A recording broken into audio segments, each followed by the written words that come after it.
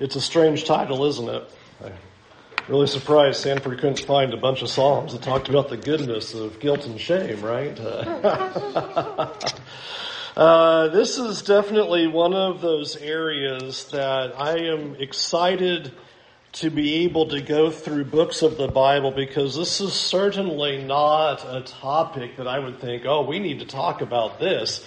But as you study various scriptures and books and you go through chapters, you begin to see things that are these wonderful gems in God's Word that you would miss otherwise. And this is certainly the case. We're going to do 2 lessons tonight and next week talking about the goodness of guilt and shame. Tonight's lesson would be the need for shame. And that puts us in Jeremiah chapter 3 tonight. You have your Bibles. That's where we're going to be. Jeremiah chapter 3. And a little bit of a reminder, in chapter 2, we saw that the people have basically traded God away for worthless things. That Jeremiah tried to illustrate that in terms of a pretty vivid image, that you had living, flowing, clean waters, and you have exchanged it for broken cisterns that can't hold any water at all. In our language, it would be you traded away the refrigerator water that is clean and right there, super easy, to drink the pot water in the road that's trying to sit there, catch water, and it can't catch it anyway because it has a hole in it. And so he's trying to communicate to them in these early chapters the problem that they have. And this is going to be one of the problems that is expressed over and over again in the chapter, is that they have no shame. Now, for us in our culture, in our society, we are working really hard on trying to make sure nobody has any guilt and nobody has any shame. We all just need to be doing whatever we want to do, and we all live how we want to live, and we should be guilt-free and shameless in whatever decisions that we make. And in fact, the only guilt or shame you should ever feel is if you're ever trying to make me feel guilty or full of shame. Other than that, we should just be shame-free. And God's going to talk about that right here. That things haven't changed in humanity for thousands and thousands of years. This is the very issue at stake that God is going to address with these people. So you have your Bibles, Jeremiah chapter 3, verse 1. If a man divorces his wife and she goes from him and becomes another man's wife, will he return to her? Would that not greatly pollute the land?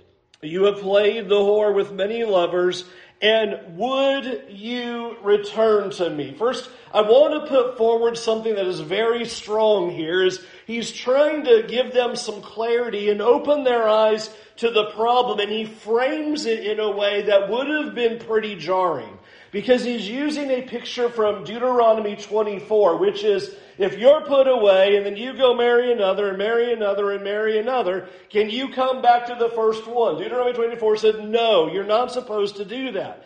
And so now here is this picture of God saying, so how do you think you're supposed to come back to me? It's a pretty powerful image that he uses. You have had, verse 1, all of these lovers. You have played there with all kinds of lovers. And he's describing their immorality in regards to their idolatry, that they know, the foreign gods that they have been keeping. And he says, so he puts forward this idea, how do you think you're able to come back? Now, before you feel real bad about that, because we're going to talk about that, he's going to explain how. He's going to get there. But first, you have to have the clarity that you have no right to come back to God. You're not supposed to come back because you have been so promiscuous against God. In fact, verse 2, look at the question. Lift your eyes into the bare heights and see, where have you not been ravished? By the waysides you have been awaiting lovers. And like the Arab in the wilderness, you have polluted the land with your vile whoredom. He just basically says, I want you to look around the land of Judah, and where are not idols? I mean, can you imagine saying that? You're the people of God. And he says, just walk outside and look around. Is there somewhere where you don't see an idol? Because he says it's on every hill. It's on every mountain. It's under every tree. There are idols all over the place. So you have been so unfaithful to me. How could you possibly return? How can you possibly come back to God? In fact, God says in verse 3, I've been trying to wake you up. He says in verse 3, therefore the showers have been withheld and the spring rain has not come. Yet you have a forehead of a prostitute. You have refused to be ashamed. He says in this picture, I've been withholding blessings, trying to wake you up. He says things aren't going very well, and this is me trying to get your eyes upward, to provide you some clarity, to see what's going on. But he says here, the problem is this, verse 3, you have refused to be ashamed. You continue to stay in your sins. You won't stop sinning in any regard. In fact, listen to what he says in verse 4. Have you not just now called to me, my father, you are the friend of my youth? Will he be angry forever? Will he be indignant to the end? Behold, you have spoken, but you have done all the evil you could do. What an ending to the start of this picture. And I want you to notice the way they are thinking about God. Why are they being so stubborn in their sins? Why are they refusing to be ashamed? Notice in verse 4, we're getting the description that they say, we think that God's going to overlook our sins. Here's their very thought process. He says, haven't you called to me? And notice how they're talking to God. Notice it doesn't say that they're not talking to God. Doesn't say that they think they've walked away from God. They're still praying. They're still talking to God. They're still worshiping God. And here's their wording. You're our friend from our youth. You've always been with us. And you can think about that on an individual level in your whole life, and then think about it in Israel's history. Lord, you've been our God from the very beginning, from the Exodus. And what they think is, you'll notice in verse 5, God's not going to be angry forever. Yeah, he's mad at our sins, but he won't stay angry, right? I mean, we've been with him all this time. He's going to be okay with it. And God says, here's your problem. You have done all the evil you can do. I don't even know how to quantify that image, but just let the weight of that statement hit you. You have done all the evil you could possibly conjure up. You have committed everything against me. And so he gives them that picture before them that here is your problem. You should be ashamed.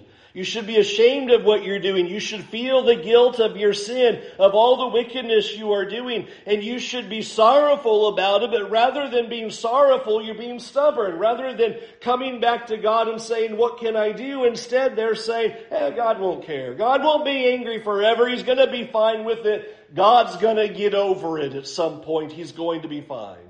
And so not only if you think about a culture that we live in that is all about no one should feel shame, no one should be ashamed, no one should have guilt. Think about also a religious culture that also says these words. God's going to get over it. God's a gracious God. God's a loving God. He's going to be fine. Yeah, I know it says I shouldn't do that, but he'll get over it. It'll be all right. He'll be fine. It doesn't really matter. 2024, 3,000 years earlier, same idea. Same picture, same problem. So I want you to notice what God's going to do about this. He's going to try to move them to have the guilt and the shame that they need. So verse 6.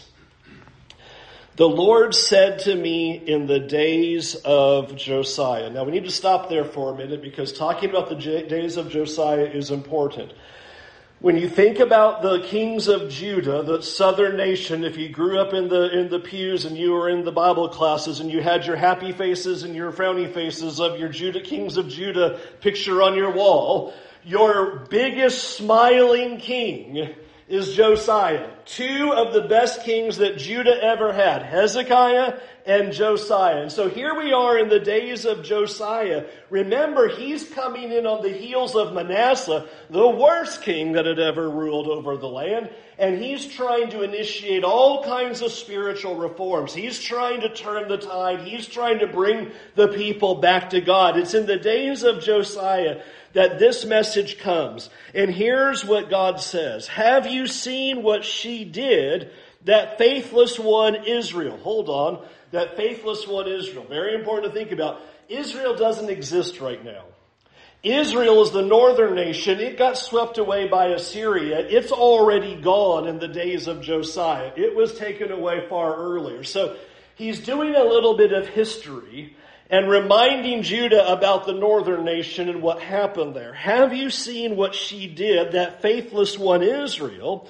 How she went up on every high hill and under every green tree, and there played the harlot. And I thought, after she had done all of this, she would return to me. But she did not return, and her treacherous sister Judah saw it. So here is God saying, okay, Israel was an example, and Israel did all the same things that Judah had done. They were stubborn, they were unashamed, they were full of idols, they were sinning in all the same ways as Israel. And God said, I thought Israel was going to wake up one day and turn back to me, and they never did. Parenthesis, they're not there anymore. They have been judged. Samaria has been destroyed. Israel's been swept away by the Assyrians. Notice the point God makes with this in verse 8. She saw, speaking of Judah, that for all the adulteries of that faithless one Israel, I had sent her away with a decree of divorce. Yet her treacherous sister Judah did not fear. But she too went and played the whore. Because she took her whoredom lightly, she polluted the land, committing adultery with stone and tree. Yet for all this, her treacherous sister Judah did not return to me with her whole heart, but in pretense, declares the Lord. What an interesting picture. God says they didn't learn and they didn't care. And what a shocking thing to say is that in the days of Josiah, that here he is committing to all of these reforms and tearing down idols, and he's trying to restore worship in the temple. And what God says is, you know what? Everything that the people were doing during the reign of Josiah was fake. It was pretense. There was no heart. It was almost as if the people thought, okay, yeah, we'll straighten all this up and God's going to be happy, but he's not going to see our heart, right? He's not going to know what's inside. And here's God going, yeah, I know exactly what's inside. You were being fake. You were being hypocrites. It wasn't from the heart. You put up the shell. You put up the external. You had the facade, but you didn't come back to me with all of your heart. You didn't learn from Israel, and that is why he calls them more unrighteous. I mean, just imagine that for a minute. Israel had no good kings, and God just turned around and told Judah, you're more unrighteous. Well, and I think for a number of reasons. One, you should have learned from Israel, and you saw all the things that they did, and you didn't turn after all the events that had happened. And remember all the advantages that Judah has thrown away. They had the kings of David, the lineage of David that was flowing through. They had the temple of God in Jerusalem. They had advantages that Israel did not have, and yet still they didn't learn from the example of Israel. They threw those things away, and so God declares them as unrighteous. And so the point is that Judah knew what their behavior meant and what those consequences were going to be, and they were stubborn and didn't change. Now I want us to see something that is important about this first picture that's given to us here about how they refused to be ashamed. Is what God is identifying within the hearts of the people is that because they have a lack of guilt and a lack of shame, there's no way for them to truly come back to God. Everything is done just surface level. Nothing is truly from the heart. There isn't a true repentance. They took their sins lightly. They weren't bothered by their wickedness that they were committing. They figured God would get over it. It was going to be okay, even though their land was full of idols and full of false gods. Friends, let me press this first point to you. We should be terrified when we're no longer bothered by our sins. We should be absolutely terrified when sin no longer moves the needle within our hearts because we've committed it so often. That's what's happened here. They've lost all shame, they've lost all guilt, they've lost all caring because they don't have a heart for God and they no longer have that shame, and that's why they can't repent. We should be frightened when we do not feel guilt for the sins that we have committed. I can't tell you how many times I have sat down with people who claim to be followers of Jesus and who have committed grievous sins and serious sins, notable sins or important sins, and hear them seem to say the words of sorrow, but you can see in their eyes, this isn't from the heart. It's just words. To go to someone and convict them of sin, and they just sit there and look at you and go, okay, yeah, I understand. And there's no devastation, there's no brokenness, there's no sorrow, there's no, oh, you're right, there's no anything. It's just the look of, okay, what do I need to do to end this conversation? That's the people of Judah right now. And it is a deep warning that we are not those kinds of people because, friends, there has to be guilt and shame to provoke repentance. The need for guilt and shame, the goodness of guilt and shame is that feeling is to propel us to a repentance. And here's God saying, I'm withholding blessings. I'm trying to get you to open your eyes. I want you to see the depths of your sin. And you won't come back because you're not ashamed. You just don't care anymore. And if you don't care, you can never come back to God. And I want you to see how God presses that even more in the next few verses. Notice in verse 12 what God says. He says something that I think should be awfully startling. See if it startles you when you read this. Verse 12, go and proclaim these words toward the north and say, return, faithless Israel, declares the Lord. I will not look on you in anger, for I am merciful, declares the Lord. I will not be angry forever. Now he says, let's talk to the north. Remember, they're treacherous. They're already gone. They don't exist. They've been wiped out for their sins. God said, I gave them a certificate of divorce and sent them away because of their idolatry and their shamelessness. And now God says, return to me. Now remember what he just said back in verse 1. He said back in verse 1, return is impossible. You think you can return to me? It would defile the land, such an idea. And now he turns around and says, but God is merciful and he will not be angry forever. Now do you see the problem? Here's the problem. Didn't we just read in verses 4 and 5, the people of Judah were saying, God's not going to be angry forever? God is merciful. He's going to get over it. Doesn't it sound like the people are right? The people are saying, well, God won't be angry forever. His character is greater than that, and he's going to be merciful to us. And not only that, now we have 7 verses later, God says, I will be merciful. I won't be angry forever. Did he just validate the people? Why was he condemning them? Well, I want you to notice how he says return is possible. Verse 13. Only acknowledge your guilt. That you rebelled against the Lord your God and scattered your favors among the foreigners under every green tree, and that you have not obeyed my voice, declares the Lord. Return, O faithless children, declares the Lord, for I am your master. I will take you, 1 from a city, 2 from a family, and I will bring you to Zion. Notice what is needed. Only acknowledge your guilt. Why can't the people come back? Because they have no guilt. They have no shame.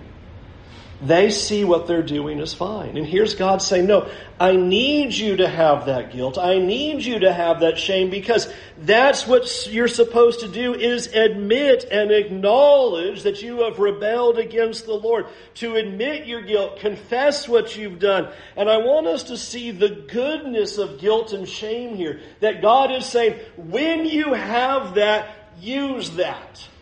Acknowledge your guilt. Now here's our problem. What's the thing that we typically do? And it's the worst thing that we do. We take guilt and shame and we try to suppress it. We go, well, it wasn't that bad. It's all right. You don't understand. I'm only human. It's their fault. We come up with all the reasons why we shouldn't feel guilty, why we shouldn't feel any shame. And I want you to hear God say, no, I need you to acknowledge that. Don't suppress that. That's the worst thing you could do. Don't ignore your shame. But guilt and shame are blessings from God to move us to repentance. And friends, the first step in experiencing the mercy of God and to return to Him is to acknowledge your guilt.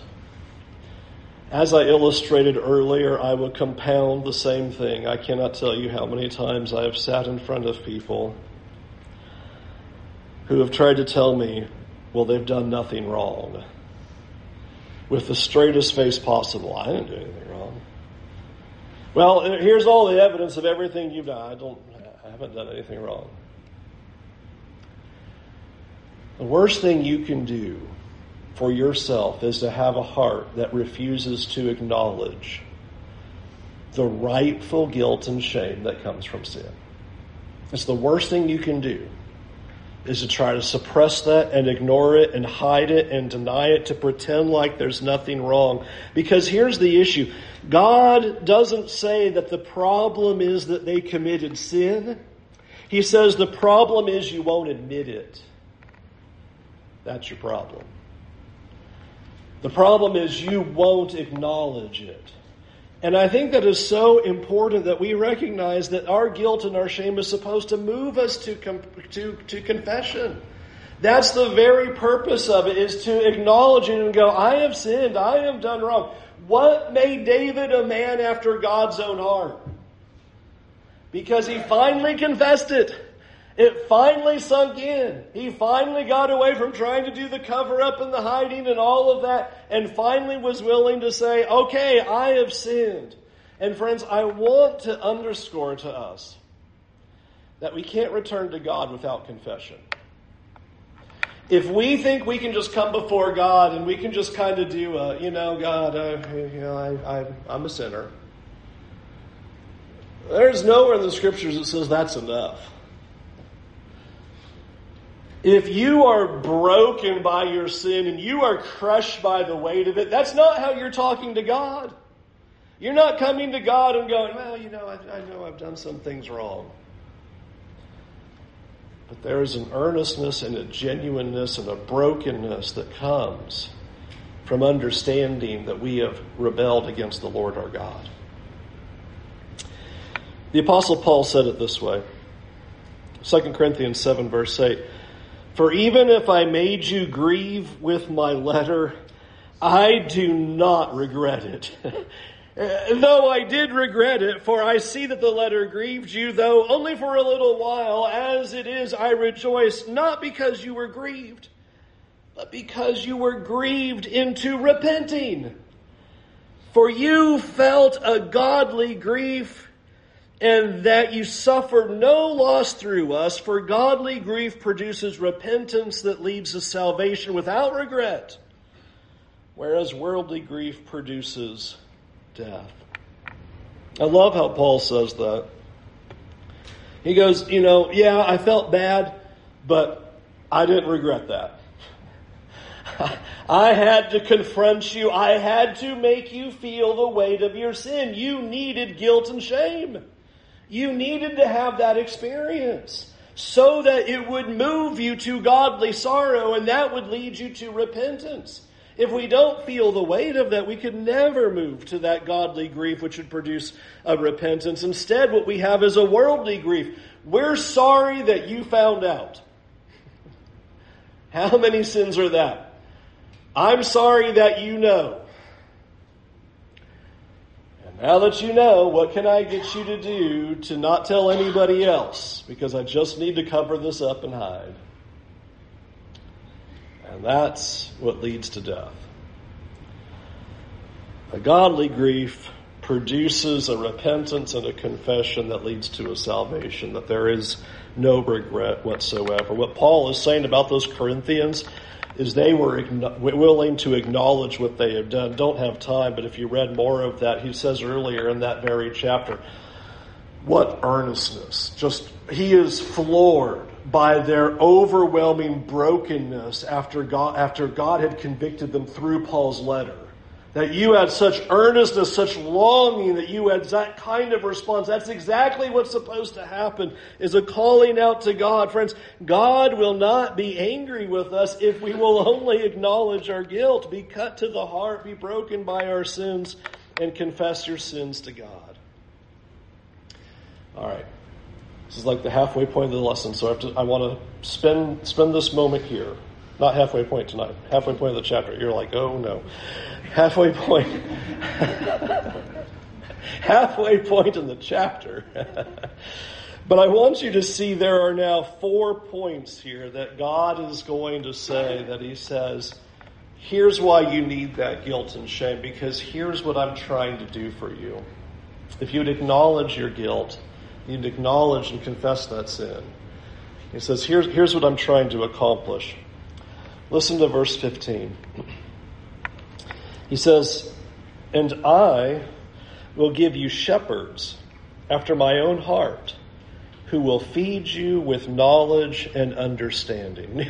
What an amazing first thing God says is, if you just acknowledge your guilt, if you would confess your sins, if you would understand that you've rebelled against the Lord, here's what I can do for you.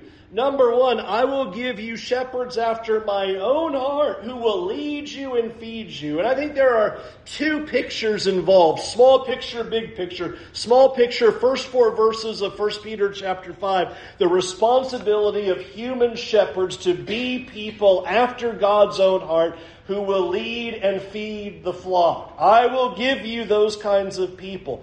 They are a blessing to a church. And that's what needs to happen amongst the flock of God, is that there would be shepherds, as Peter describes, that they're not doing it selfishly. It's not for gain. They love the flock and they're trying to lead them and feed them. He says, that's what I'll give you. That's the smaller picture. The bigger picture is the verse that comes right after that. And then when the chief shepherd appears, here's your great shepherd. Here's Jesus, John 10. I'm the good shepherd. I'm the one who cares for you. I'm your ultimate hope. I'm the ultimate reality. That I will come and I will lead you and I will feed you and I will bring you into that promised land. Here's God predicting that and saying, here's what I would give you if you just acknowledge your sin and confess what you've done. If you would just accept that guilt and shame and come back to me, I will give you leaders who will bring you in righteousness, and I will give you the good shepherd, Jesus himself, God himself, who will be the perfect shepherd that all of us need to lead us and feed us so that we can be in right relationship with God. Number 2, look at verse 16. And when you have multiplied and been fruitful in the land in those days, declares the Lord, they shall no more say, the ark of the covenant of the Lord. It shall not come to mind, or be remembered, or missed. It shall not be made again. Well, that's quite a statement. All right. He just said, second, the Ark of the Covenant. I'm going to make everybody forget about it. They won't remember it. They won't care anymore, and they'll never rebuild it. All right. Well, to understand this, let's back up a little bit. What did the Ark of the Covenant represent? I think 2 critical facets are given to us about the Ark of the Covenant. It was the very presence of God. And you might remember that between the cherubim on the top of the Ark of the Covenant, that lid was considered the place of atonement. Thus it sat in the Holy of Holies, where once a year the high priest would come in and sprinkle the blood on that lid, that mercy seat, that atonement cover. And thus atonement would be made for the people. So it was God's presence there. And now he says, here's what's going to happen. My presence is no longer going to be visualized by a gold box.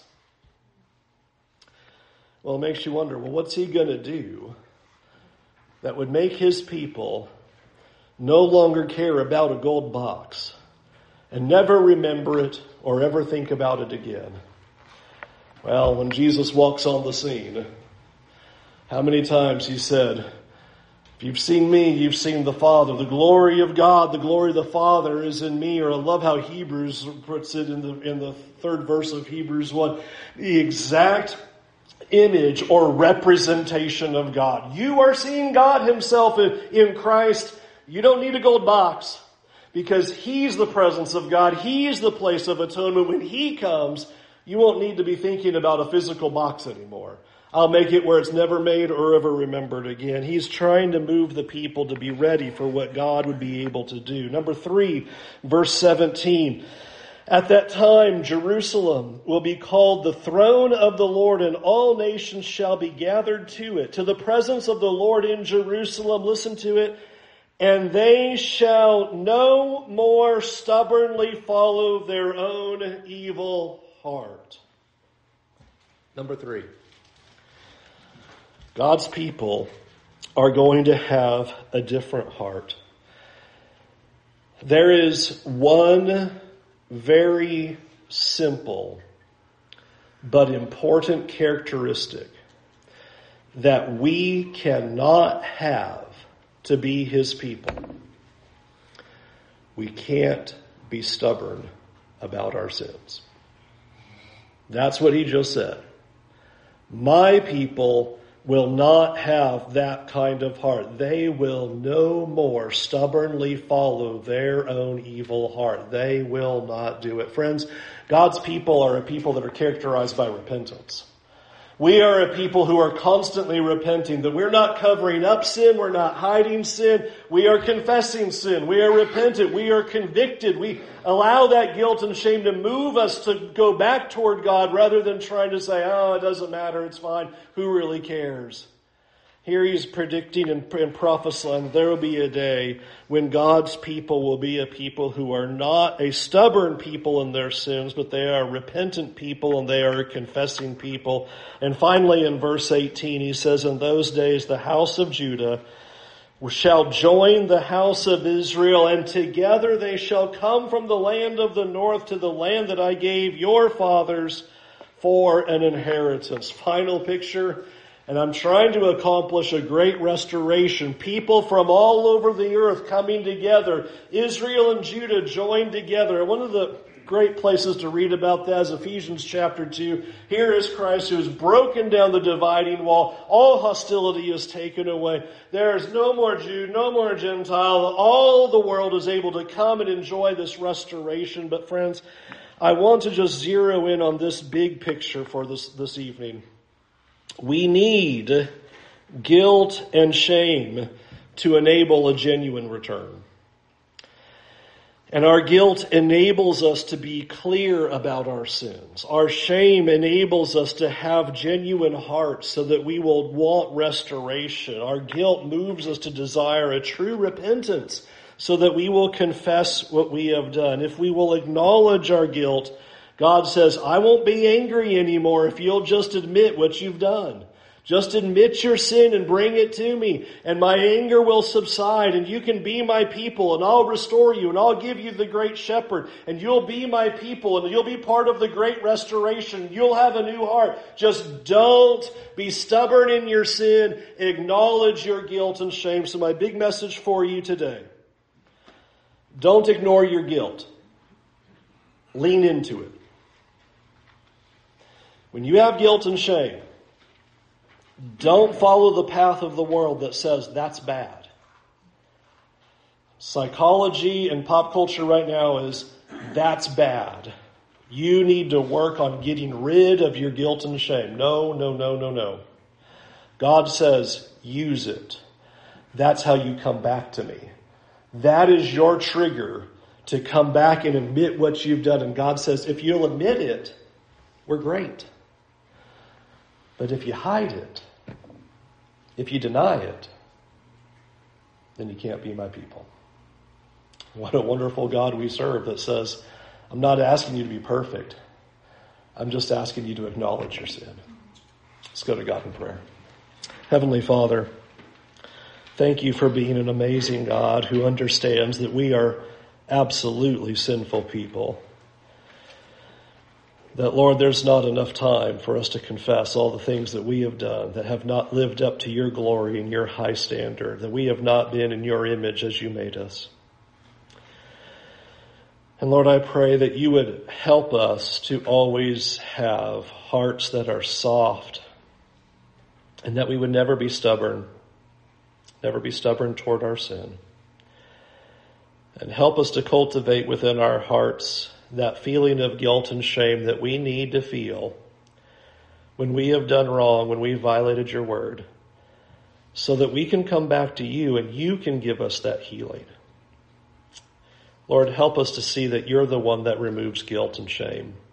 Now, it's not our job to try to remove it, but we use this to come to you. And that you've made a wonderful promise to us that if we'd only acknowledge it, you said you'd take it away. So, Lord, thank you so much for giving us the cleansing that we need, giving us that wonderful hope. And we thank you that it's through your Son that we pray this tonight. Amen. If you had 30 more minutes, I'd just go. When we did the Blood of the Covenant series, do you remember how one of the points was the purification of the guilt of the worshiper inside and out? God is the one who takes care of the guilt and shame. You feel it, you give it to God, God will take care of it. That is our hope that we have, and I want to give that hope to you tonight. Turn away from your sins. Lean into the guilt and shame of what you've done and confess your sins to him with all of your heart. He says, if you will come to me, not in pretense, not stubbornly, but truly with a broken heart, I will receive that. I'll forgive it. I'll cleanse you. I'll purify you. And all of that guilt and all of the sins of the past can be erased from your life. And you can walk clean and whole with him. That's the God that we have. Can we help you do that tonight? Won't you come while we stand and while we sing?